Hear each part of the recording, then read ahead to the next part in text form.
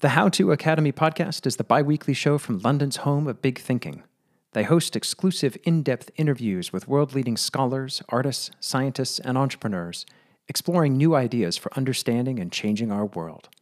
Past guests include Bill Clinton, Neil deGrasse Tyson, Elizabeth Gilbert, Daniel Kahneman, Marina Abramovich, Malcolm Gladwell, Michael Lewis, Joyce Carol Oates, Gabor Mate, Chelsea Manning, and many more. That's the How To Academy podcast, to the word, not the numeral, on Apple, Spotify, or wherever podcasts are found.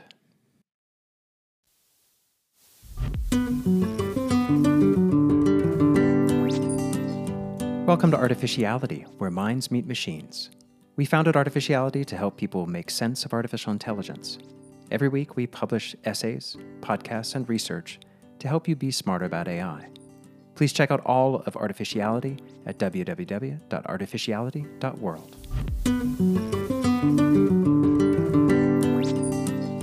In this episode, we speak with cognitive neuroscientist Stephen Fleming about theories of consciousness and how they relate to artificial intelligence. We discuss key concepts like global workspace theory, higher order theories, computational functionalism, and how neuroscience research on consciousness in humans can inform our understanding of whether machines may ever achieve consciousness.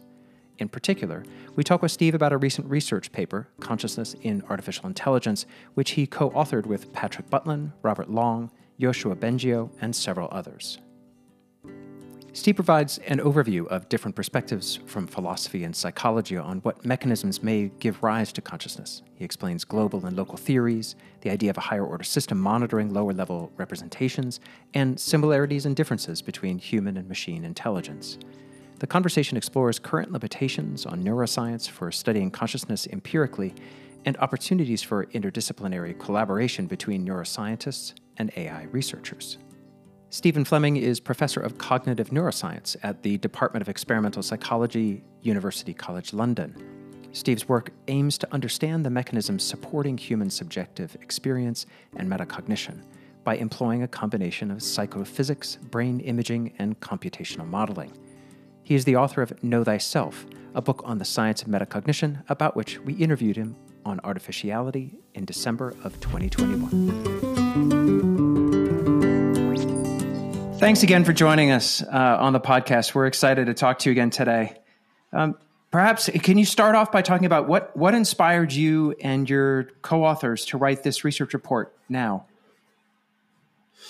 Sure. Yeah, well, it's a pleasure to be here. And this paper, really, it was the brainchild of Rob Long and Patrick Butlin, who are two philosophers who are really at this intersection of artificial intelligence and philosophy of mind.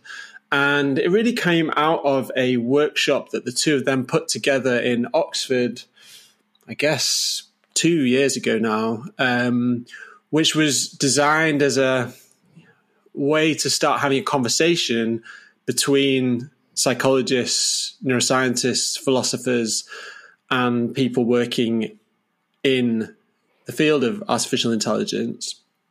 And it's rare to, even though these fields are all allied in their interests in mind and the brain and what it means to have intelligent behavior, it's rare that you get that kind of mix of people in the same room. So that was really interesting and exciting. And really, it was it was a blank slate, essentially. It was a one-day meeting aimed at trying to reduce down the space of the conversation around whether we could ever make some kind of academic statement about the possibility of artificial consciousness.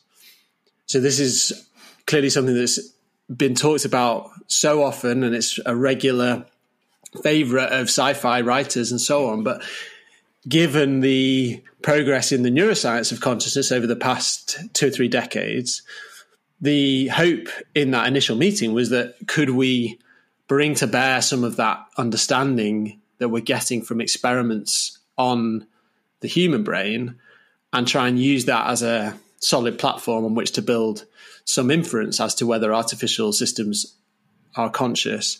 So it's really driven by Patrick and Rob, and they had a difficult task because essentially their task over the subsequent 2 years was herding various stripes of cats in various different fields, with various different languages, ways of talking, jargon, and so on, to bring them together to, I think, make a really interesting statement about what might be possible going forward for pronouncing on the consciousness of artificial systems. So I view this as very much it's almost like an exercise in meta science. It's not saying we are able to say today whether a system is conscious or not. I think we're very far away from being able to do that.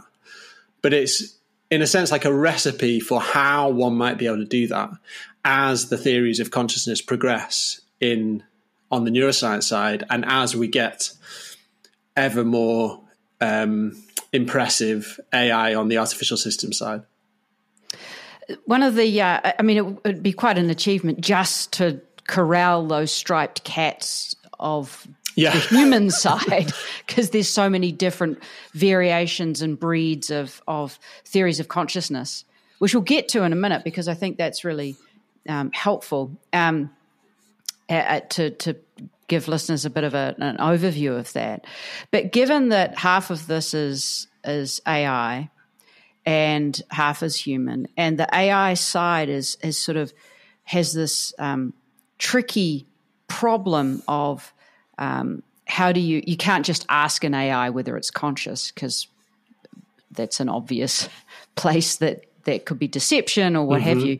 Can you talk a little bit about these sort of two kind of core grounded, it's almost the boundaries that you guys put around this paper of computational functionalism and being really theory heavy, not being so empirical, and why those two are so important to the shape of the paper and where you end up taking the scholarship and the academic statement, as you said. Yeah, no, I mean, there's quite a lot to unpack there. So I guess the first thing to say, and which is, I think, an important first step, is to try and demarcate what we mean by consciousness and what we mean by intelligence. And these are not the same thing. The notion is that you can have intelligent behavior without anything that it is like to experience that. So this is the hard problem of consciousness. Why should any kind of functions being performed by a physical system like the brain come along with any kind of subjective experience? And vice versa, you might have a biological brain that's doing very little, but might have an experience of doing very little. So there seems to be a distinction there, a fairly broad one, between what psychologists would call intelligent behavior and what philosophers of mind would call phenomenal experience or subjective experience. So you could have some sort of agent using that's learning through reinforcement learning, which isn't shows intelligent behavior but has no subjective experience. And you could have some sort of stimulus response behavior that actually does have some sort of subjective experience. We just don't know how to measure that or how to understand that. Yeah, exactly. And I think, there's existence proof of those two cases in humans. So you can have, very low-level reflexes which seem to unfold without any kind of subjective experience involved. And so there's, I guess, a kind of running assumption going through the science of consciousness that it is possible to contrast conditions where you have some kind of neural processing going on, and in one case you're conscious of that thing, and in another case you're not. And that's really served as the kind of bedrock of the experimental method in the science of consciousness. And that then leads on to this problem in AI, as you said, just beforehand, about this gaming problem, that assuming that intelligent behavior and consciousness can come apart, then you might end up in a situation where, because you've trained a system to do amazing things like mimic human language, if you ask ChatGPT, are you conscious? then it could come back with a response, a quite eloquent response. But whether that has any bearing on the philosophical notion of subjective experience seems quite shaky and dubious. And this has been the basis, I guess, of all these controversies recently, like Blake Lemoine claiming that the large language model was conscious, and essentially the linguistic fluency, because we're so used to associating that with conscious experience in humans, we're sucked in by that. And so there's this kind of grey area. And some people have said, well, no, we should take that seriously. You know, we should actually take reports of saying that a system is conscious as seriously as perhaps we take them in humans. Susan Snyder's made this point that if we were somehow able to isolate the large language model from any knowledge of, say, the neuroscience of consciousness, the philosophy of mind literature, and it spontaneously said, hang on, I've just... What's going on here? Having this strange, what's going on? I'm having a strange experience. I don't know what to name it, though, because I haven't learned the word yet. What's the word? Exactly. Yeah. So I'm somewhat, I thought that was an intriguing idea. I'm not personally fully convinced, because I still feel as though you're resting on an architecture there that is just so unlike the architecture that we assume is involved in phenomenal experience in humans. But I think it was an interesting idea in terms of trying to get an indicator that might somehow be immune from this gaming problem. But the approach that Patrick and Rob and the other authors in this report took was somewhat different. It was essentially to say behavior is not going to be enough here because of this problem of being able to game it. And instead, we need to take a theory-heavy approach. We need to essentially take what we know about these markers of consciousness from theories that are being developed on the human side and ask, do they have similar, do artificial systems exhibit similar markers? And that then leads you on to a broad domain of way of setting the way of trying to set up the problem of consciousness, known as computational functionalism. So this is the idea that any system that implements the relevant kind of computational function is conscious. So if we were to find out what that function is in the human brain, then we could abstract away from the substrate of the human brain and say, if we could discover similar computations in another system, whether that's a neuronal system, a silicon-based system, or anything else that's enabling the similar type of computation, then it would also qualify as being conscious.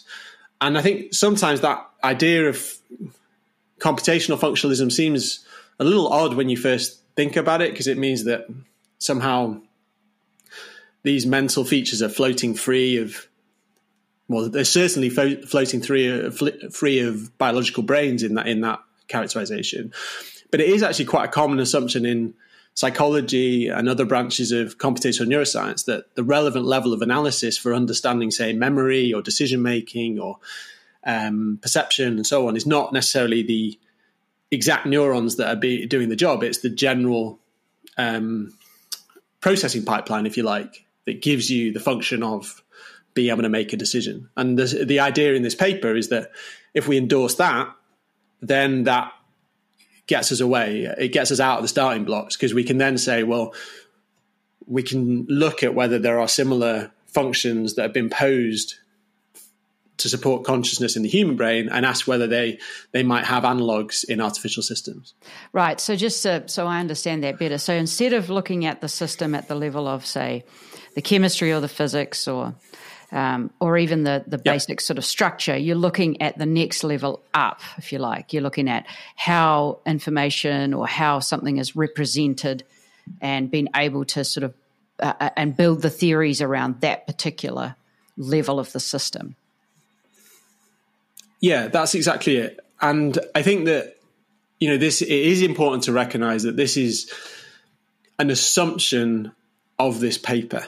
So if you disagree with that assumption, if you think that a proper explanation of consciousness in humans and other animals is going to require something about biology, about the wetware of the brain, then the kind of arguments we advance in the Butlin paper are not going to convince you, because you're going to essentially deny that first assumption. Right. So if you thought that consciousness is a function of being alive, then you're going to disagree.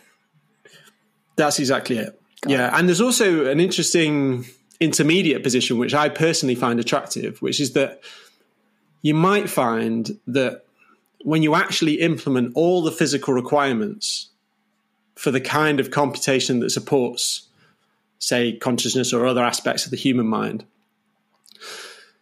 then you might end up building something that looks quite like a biological embodied brain when you're finished.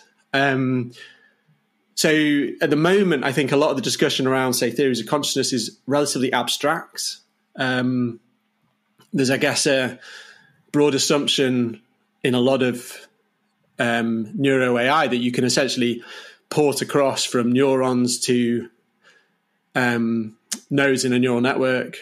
And you can essentially kind of go back and forth between those levels of description. But a single neuron is doing amazingly delicate computation. It's got thousands of dendritic inputs that are all very sensitive to local context and so on. And so there's an argument that's made, and Daniel Dennett has made this point as well, that it might not be the case that life or biology are somehow kind of, there's something intrinsic about them that supports consciousness, but it might be that when you cash out all the computations going on that we don't fully understand yet, that you end up with a quotes artificial system that actually looks pretty biological. So I think that's a really interesting intermediate position to consider.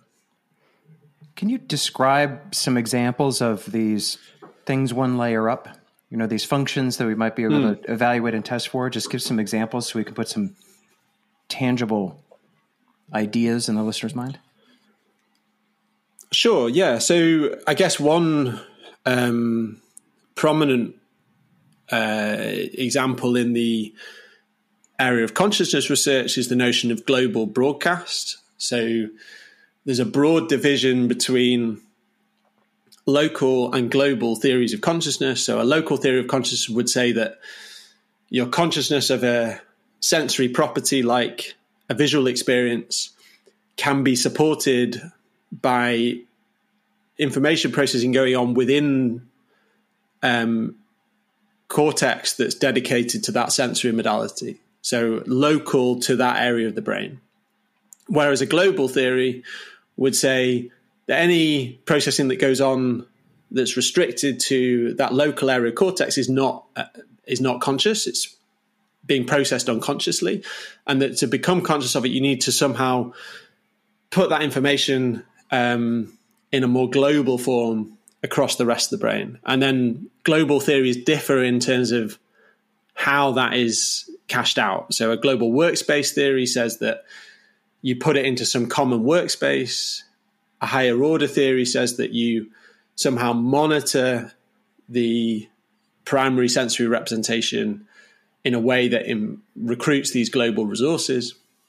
So the kinds of, to take global workspace as an example, the kind of computation that we're referring to here is, imagine you have some modality-specific neural network, and that's how a lot of people think the visual system might work, for instance. So you've got some kind of input coming in, going to primary visual cortex, and then via recurrent interactions with other visual areas, that's elaborated and becomes more and more categorized into faces and other objects and so on. But that's all modality specific. That's all dedicated, if you like, to solving the problem of vision.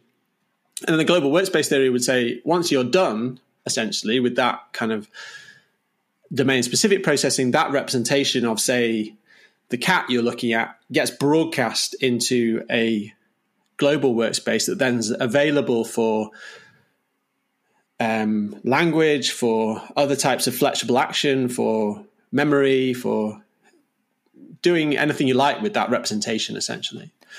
And so, yeah, go on. I was going to say, I was going to try an example. So if I'm walking down the street and I see a golden retriever, and that happens just as seeing it, and it's just a visual thing that's local. But when it cues memories of the golden retrievers I used to have, and Helen likes to laugh at me that I get a little tear in my eye, and I start anticipating that we might actually get another golden retriever, and I start remembering all of the fuzziness of digging my hands into their fur. That's more global? Yes, with one caveat, which would be that a global theory would say that even before you get to the retrieving the memories, the emotional response, even before that, just being conscious of the dog requires the global broadcast. Okay. It's very helpful. Thank you. It also gives something for Helen to laugh at me about for the rest of today. So he's not, so it's less about being conscious of, so below that, there's something going on, like it's picking up the edge of an eye or what have you, or something that says it's a dog because it's fuzzy. But then that once it's the dog that is broadcast to the global workspace, it competes for other things, which has got to have something to do in there with attention, and then that becomes available to all of the other connections. Yeah, that's essentially the picture. So the theory I'm describing here was originally proposed by the psychologist Bernie Bars back in the 80s as a kind of cognitive model of how consciousness might work. And then the neuroscientist Stanislas Dehaene picked this up in the late 90s, early 2000s, and made this into a neuroscientific theory. So essentially mapped Bernie Bars's global workspace, which Bars characterized as a blackboard or theater, where kind of something goes into something central. And Dehaene proposed that the association areas of the cortex, parietal and prefrontal regions, are supporting this global workspace. Now, what the workspace is, what it kind of means, like what it's doing, this has always, I think, been left somewhat vague. Like, even though Stan Dehaene has, these beautiful experiments that show that when you contrast the difference between being conscious of a stimulus and a stimulus being invisible, you get what they refer to as ignition of these workspace-like regions. It's always been quite hard to pin down, like, what exactly are those regions doing computationally? And I think this is partly because we're constrained by other branches of neuroscience. Like, people don't really know what the prefrontal cortex is doing in broad strokes. There's lots of data, but until we have a more solid picture of what these higher order regions of the human brain are doing, that's always going to remain somewhat vague. And so hopefully you can then see, well, that poses constraints on how vague or precise we can be about the connection over to AI. Because if we have to remain vague about what global broadcast means, which I think we do at the moment, then it's going to be hard to know whether you've built an artificial system that really meets that constraint. And at the moment, from what I understand about the way that the AI researchers are taking this is more to having almost a traffic cop, something that's directing traffic and making decisions at a higher level, which almost strikes me as a little bit of a combination between global workspace and higher order theories. It's a little bit of a hybrid of the two, where there's higher level representations, but there's also this broadcast, this competition for sharing the information and directing the information across to other parts of the network.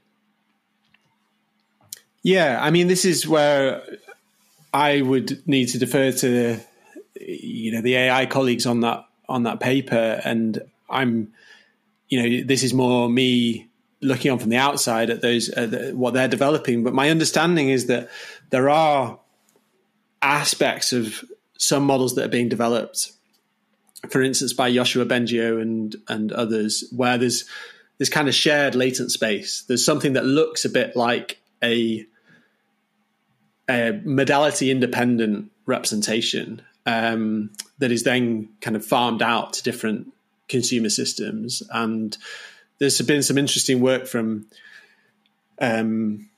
colleagues in the field. Ryota Kanai is one person who's doing a lot of work on both AI, but also he's worked previously in the neuroscience of consciousness. And he's written a couple of papers trying to essentially analyze AI architectures from the point of view of saying, does it or does it not have what we would construe as a global workspace? And I think there are some indications that perhaps it doesn't have all the features, but the general sense among the people writing this paper was that it would be, if someone really wanted to do it, it would not be hard to do at all. So what about the higher order theories and what they bring in, and particularly around some of the stuff that you specialize in metacognition? We sort of left off our last podcast almost wanting to have this part of the conversation, which we are now more ready for. Yeah, absolutely. Yeah, I mean, so higher order theories is another way of thinking about global theories of consciousness. Like what is the global resource doing? And the starting point here is in philosophy of mind, and philosophers have proposed for a number of years that perhaps what makes something conscious is some form of self-monitoring, some form of meta-representation. So essentially the system, if you have what philosophers call a first-order representation, so when something is perhaps just represented in that visual system we were just talking about, then that would remain unconscious until a higher order part of the brain meta represents that. Essentially, there's some kind of internal knowledge that or thought about that first order representation. And so that general idea has been recently developed in more computational terms by Hak-Quan Lau and some work we've been doing in our lab as well. And the idea here is that what might make something conscious is essentially a higher order system monitoring how reliable our first order representations are. So this then draws a strong connection with how confident we are in different percepts. So the idea is that if we are conscious of something, that's when we're essentially telling ourselves we are confident we are seeing this or hearing this. We're not doing it on an explicit level, but we're doing it on a more implicit level. It's like the brain tagging sensory experiences as trustworthy. So there's an interesting backstory about why you might want to do this, which I think is quite compelling, which is also lends it a more evolutionary explanation. So like, why would consciousness evolve in the first place?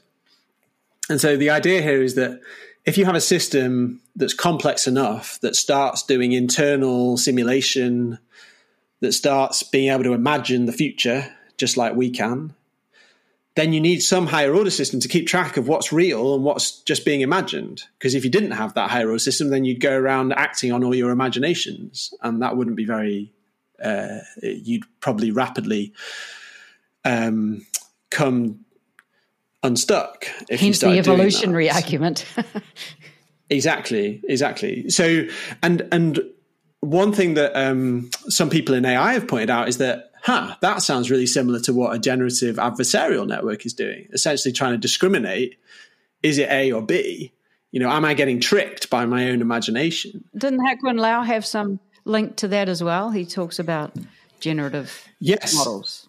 Yeah, exactly. So Sam Gershman, the computational neuroscientist, wrote a paper on this, and Hak-Quan also then talked in similar terms that perhaps that one link into AI is that, you know, essentially what the human brain might have is some, in broad strokes, discriminator trying to tell whether you're perceiving or imagining. And when that discriminator says you're perceiving, then that is what we call conscious experience. That is, it gives us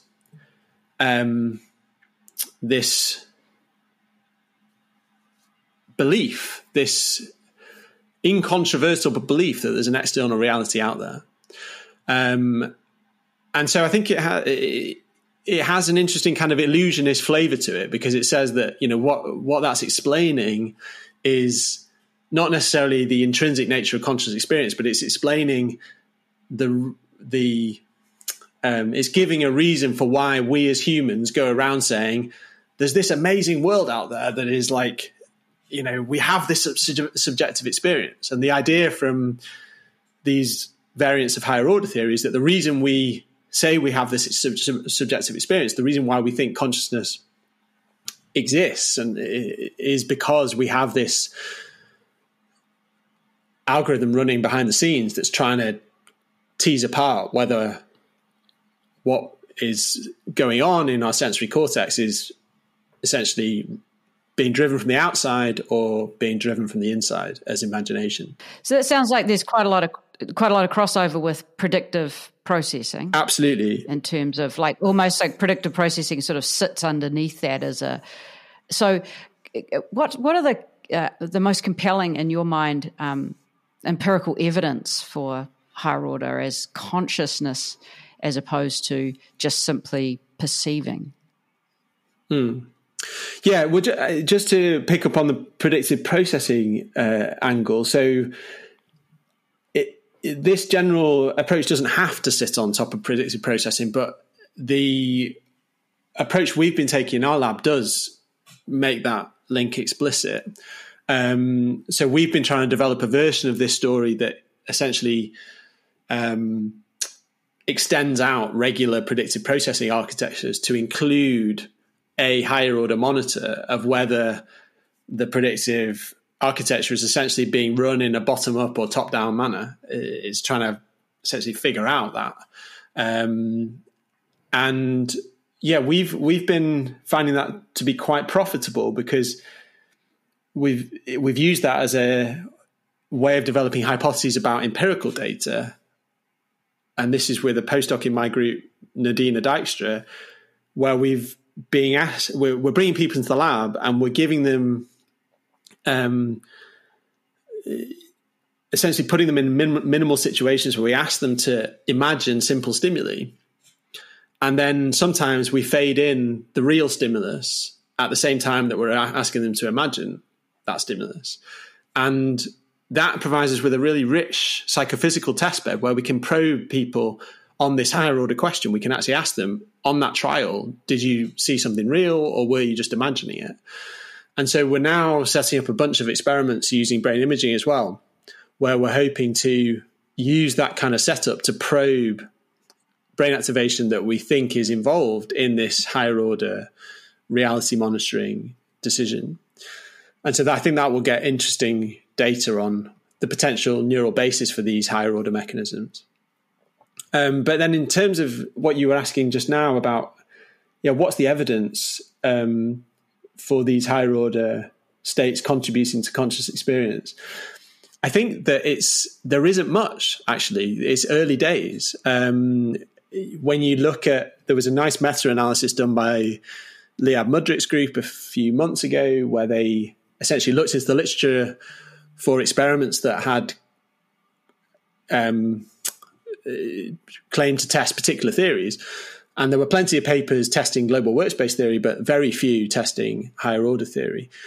So I think one line of evidence is that if you have damage to the prefrontal areas of the brain, then you often screw up implicit metacognition. You essentially impair the ability to assign confidence to your perception.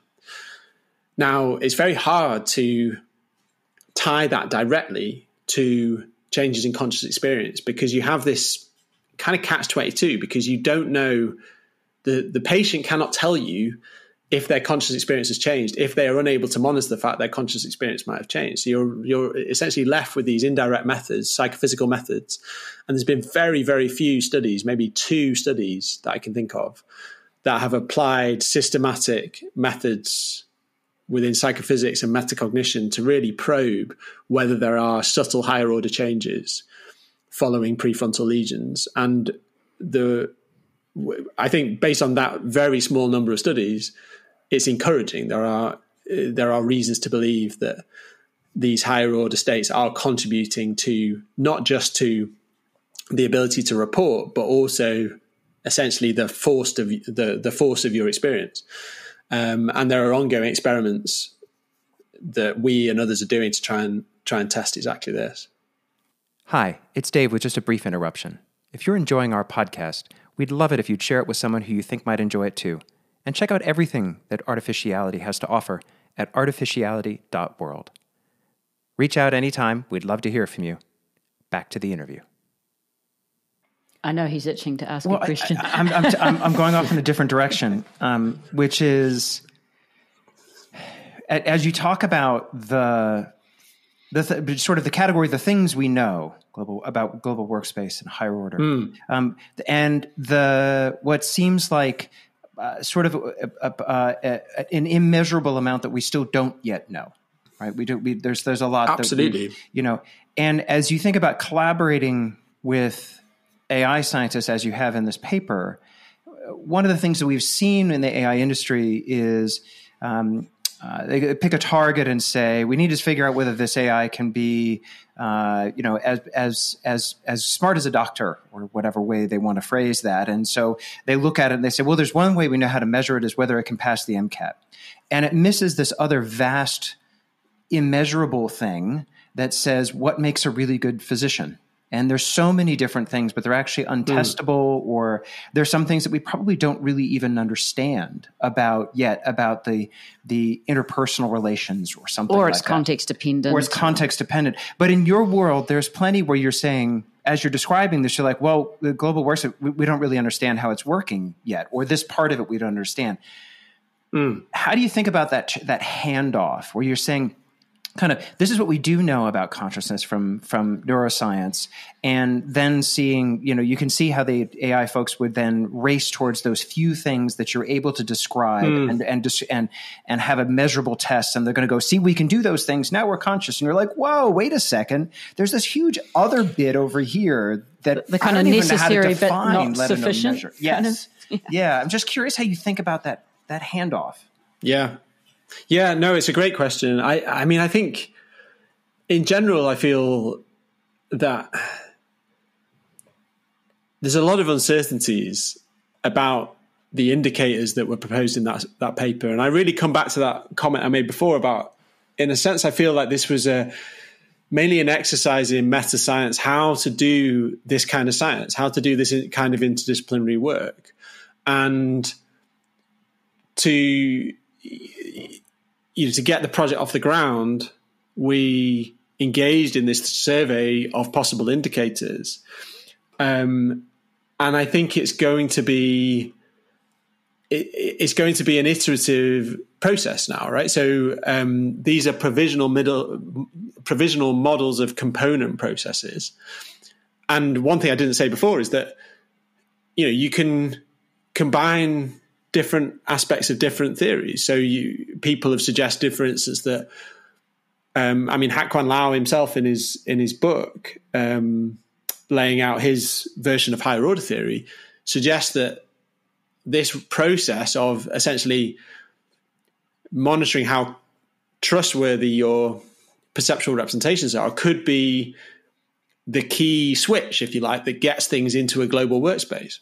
So the two theories are not at odds with each other. There are odds in what is primary for enabling conscious experience, but you probably are going to need elements of lots of different of many of these ideas in a final working model.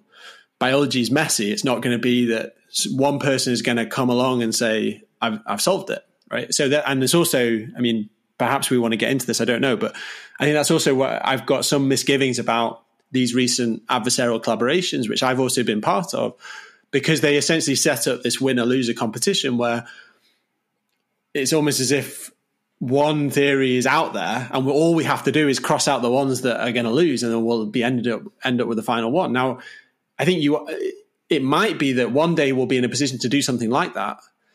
I mean, in the 1910s, the experiments that were done to try and contrast Newtonian physics with general relativity were of that flavor, that, you know, they were comprehensive theories. They disagreed on a precise metric, and they could be tested against each other. But I think we're a very long way away from that in the neuroscience of consciousness. We have provisional models, component processes. Alone, they are not going to be sufficient.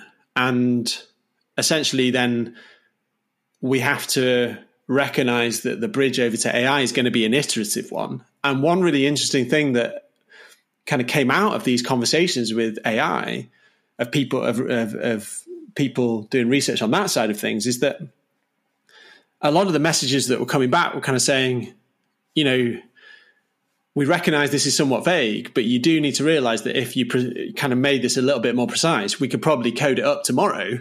And everyone was like, oh, okay. Hey, that sounds like a good idea. yeah.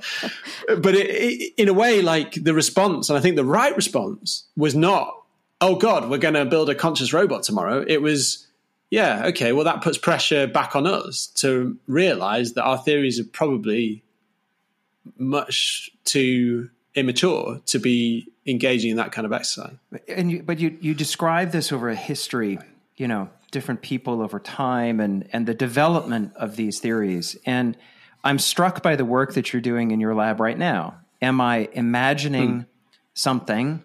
We'll just stick with the dog.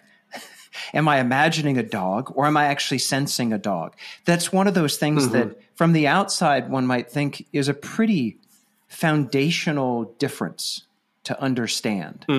But we're still in a state in neuroscience where we're discovering something that from the outside people would say, we don't know how to determine that yet, right? But it's because there's so many like groundbreaking things that you're working on in your field that would be sort of basic, necessary, you know, for AI, right? Is the AI actually imagining it, or is it sensing it, right? That's actually a pretty good one right now to understand for generative AI, to understand whether it's what it's the state of its consciousness is. Yeah, well, I imagine things all the time, and I'm not conscious. You know, it's called dreaming. But it's an important thing that you're in your field. You're still working on some things that are really quite foundational. It sort of makes me think this arc of us understanding our own consciousness well enough to be able to define it so that the AI folks can actually code it might be quite a ways off, much farther away than many people in the AI space will say, because they're just thinking, well, how long is it going to take me to write this code versus I don't even know what code I'm going to even try and write yet. Right. Yeah, absolutely. I mean, I guess there's lots to say about that. I mean, one thing is that the technologies we have for non-invasively imaging the human brain are still in relative infancy, and they're improving every day. I mean, functional MRI, so the ability to use MRI to essentially take fairly rapid snapshots of brain activity, only came to be widespread in the late 90s. So we're talking just over 20 years ago. And even though techniques like EEG were available before that, they have fairly coarse spatial resolution. And I think, you know, the difficulty with consciousness is that you need the human in the loop to validate your theories and ideas. So if you want to know, say, how the hypothalamus works to control, say, breathing, you're probably much better off going to a mouse model and using single neuron recordings to precisely dissect that circuit. And people do, and they're doing beautiful work. But that strategy is not going to cut it for consciousness, because you need to keep the human in the loop. So we should absolutely be collaborating with people doing animal neuroscience to use the same paradigms, the same tools, the same essentially to compare and contrast the data we get from different kinds of recording modalities. But you're not going to get away from the fact you're going to have humans as the only species we know who can reliably validate reports of what they're conscious of and not conscious of, to compare that against data from brain imaging. And so I think that's one of the reasons that we're where we are as a field at the moment, is essentially that it feels like quite early days because there's limitations on the technology, for one, but there's also kind of conceptual unclarity that needs to still be refined. This word consciousness is not very well defined. It doesn't stop us doing interesting experiments on it, but as the science progresses, then it's going to need to become more and more precise. And I think that people starting to develop computational models of what we mean by conscious awareness will hopefully help refine that. But all of that is quite early days. And so I think that,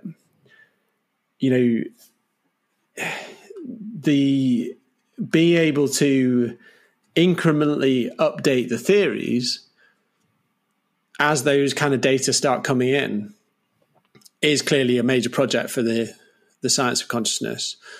And I reckon that what will happen is that iterative project is going to take a long time, and hopefully there will be the continued conversation with AI researchers as well, like was started with this paper.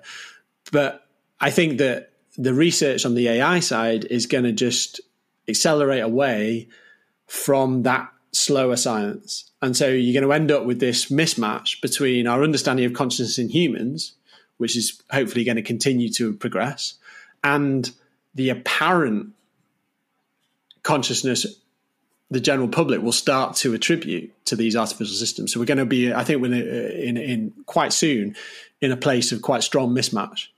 Yeah, let's go into that a little bit more, because it seems very important. And part of it is what we notice already is a lot of confusion and conflation between consciousness, intelligence, sentience, the morality of suffering. There's so many different parts that people have trouble pulling apart. That seems to me part of the issue of public engagement with machines and the sense of whether they're conscious.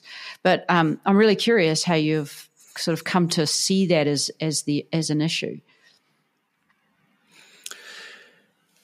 Yeah, I mean, I think that it really goes back to what we talked about at the start, which is that we have such strong priors when it comes to apparently intelligent behavior. So when we see a system that has high facility with language, like GPT-4, then it seems almost irresistible to start attributing some kind of mentality behind that language. And I think clearly these systems are improving in their mimicry of various aspects of human mental function every day.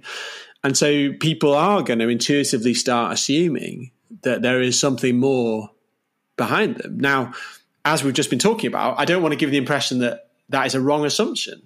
It could well end up being a right assumption at some point in the future. I think probably not now, given the work we did in that paper. I think there was general consensus that current transformer architectures don't meet, or they hardly meet any of the criteria that were laid out in that paper for conscious experience.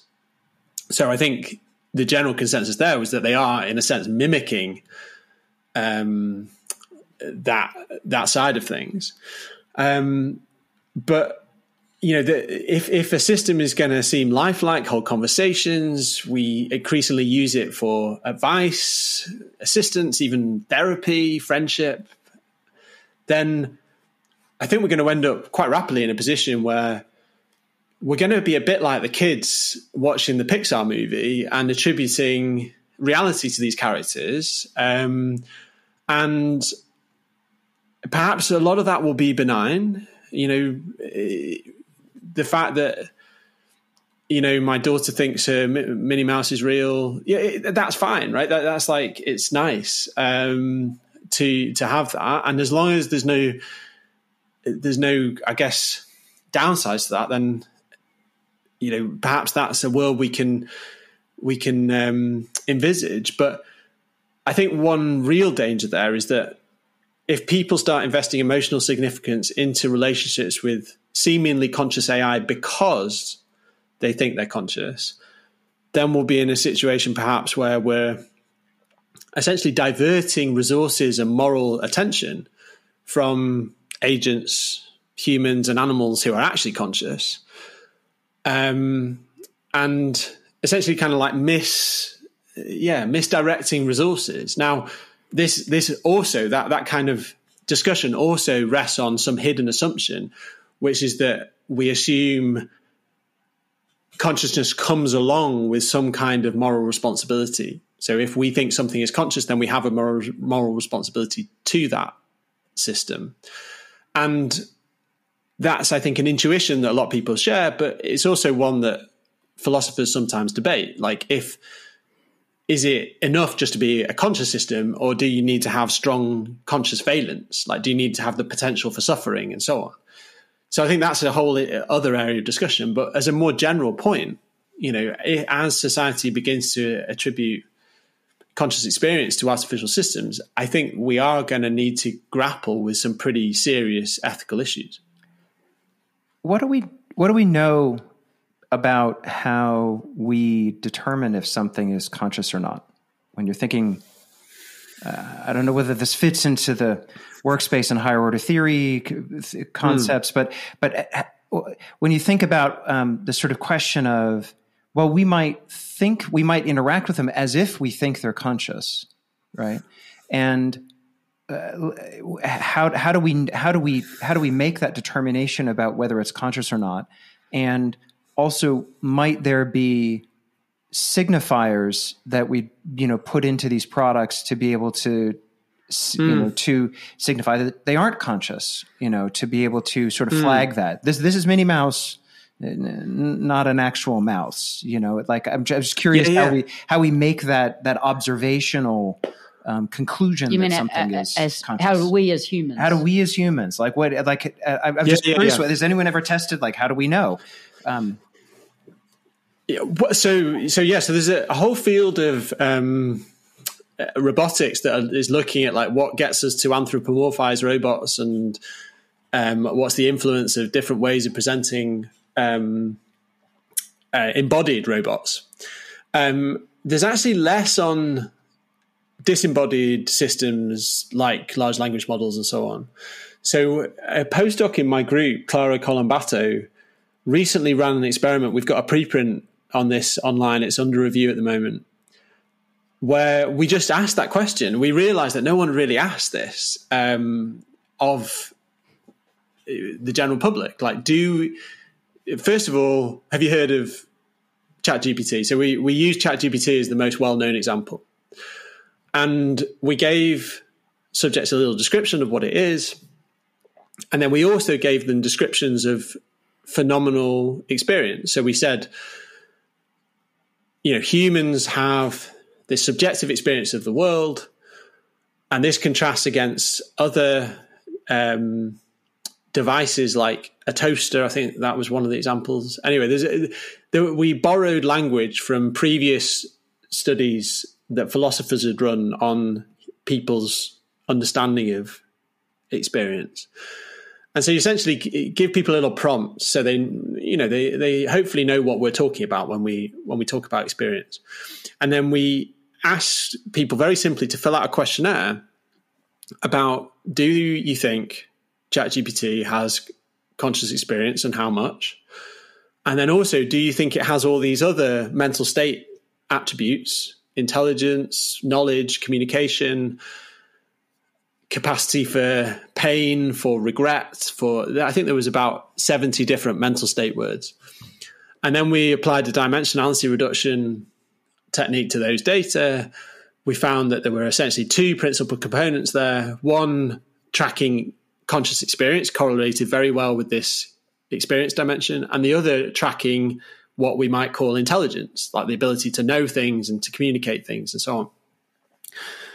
And what we found is that essentially we found two things. One is, perhaps unsurprisingly, people thought ChatGPT was much more of an intelligent agent than an experiencing agent. However, there was a small but non-negligible proportion of the population who attributed significant phenomenal experience to ChatGPT. So 1/3 of the population said it has zero phenomenal experience, but 2/3 said it had some. And I think around 20% of people said it had phenomenal experience approaching that of humans. And what was fascinating was that attribution of experience correlated with how much you use it. So the more you used it, the more you were likely to attribute some level of conscious experience to it. Now, obviously, we can't disentangle causality there. It might be that you tend to use it because you think it's conscious, right? Rather than you starting to think it's conscious because you're using it. But we were pretty surprised by that data. So I think if I were having to bet initially, I would have thought many more people would have essentially been right down at the bottom end, just saying this is just like a pocket calculator. But there were many more people than I expected who were starting to say it had some kind of conscious experience. So this leads to then all these other questions that you might have about, like, what are the characteristics of the person using it that might drive that kind of attribution? What are the characteristics of the system? You know, perhaps certain ways of presenting information, certain ways of responding to prompts. So all of these are really nice empirical research questions that we can start doing experiments on. And Clara's continuing to do interesting work on this. So I think the answer to your question, Dave, is that we don't really know at the moment. We know that there's some kind of level of attribution out there that we can quantify. But then I think this raises all these interesting questions about how that impacts on your moral judgments, on your user experience, your attitudes towards artificial intelligence more generally. Is this something you're then afraid of because you think it's conscious? There's loads of fascinating questions for psychologists to get their teeth into. Oh yeah, when you think that there's this model that a lot of people have of us as the pinnacle of intelligence, if you like, and everything leads up to us, right? And everything, or even consciousness leads up to us, so we can mistreat animals because they're lower down the tree, or and if we have this perception that AI is somehow above us, does that even change how we think about our responsibilities to them or the way that we deal with it? When we watch people respond to ChatGPT, certainly there is something about the person themselves, like an emotional, expressive engagement that delights someone. Has a totally different experience than someone who's just using it for just a quick kind of in and out answer, and you would expect that more emotional engagement, that more intimate engagement, is going to have a different. It's going to have a different outcome for that person. Over time. Yeah. I mean, my colleague at Cambridge, Henry Shevlin, philosopher working on these issues about the future of intelligence, and he gave a lovely talk recently at a workshop we organised on these issues, and he was pointing out that it's possible, I think he's right about this, that essentially all the stuff we were talking about at the start of this podcast about how do you ever determine the intrinsic nature of consciousness in an artificial system? Like, is there a research program which you could do neuroscience in humans and eventually figure it out? He was suggesting that, that's interesting academically, but it might be that society just moves on, and that in 50 years' time, we're just used to assuming these things are conscious, and that there's no real facts of the matter left. People might debate it in journals, but essentially society might move to a position where this is just the assumption. All right. So, and I think that is then a really interesting question about, how does that then intersect with what companies might be doing now? I think you mentioned, Dave, like, would that then lead you to somehow try and steer people's inferences towards thinking it's unconscious, for instance? And it just reminds me a bit of like when my son is 4, and when we have conversations with him about Santa, like we often try and very like clearly demarcate all the fake Santas that we see when we're walking around town, to make sure that this is not going to like screw up his head when he thinks about the real Santa.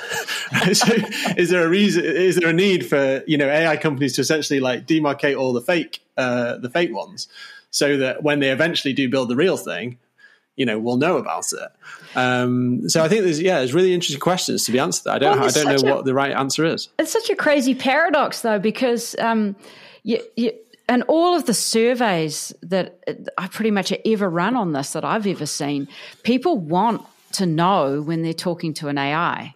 They really want to know that. And they want to, and implicit in that is not, I think implicit in that is that there's a transparency, a command control, whether it is, I want to know it's conscious or not. No, that those questions have never come up, but I wouldn't be surprised if there's some sort of implicit binding there that it's like, I want to know it's also unconscious. But then at the same time, people's reactions and wanting to feel this intimacy, wanting to feel good about that interaction, using Pi and feeling better about yourself as a result of having used these tools. That paradox sort of exists there. You want a little bit of both. You want to know that it's not conscious and it's an AI, but you also want to know that feeling of connection and sort of consciousness when you want it as opposed to when you don't. There's a pick and choose aspect there. I know we're at time. Yeah, thank you so much for joining us again. I mean, this has been a wonderful conversation, and let's do it again soon. Yeah, absolutely. Well, thanks for having me on. It's been great fun. Absolutely. No, it's been really, really fun topic. So I'd be glad to chat again.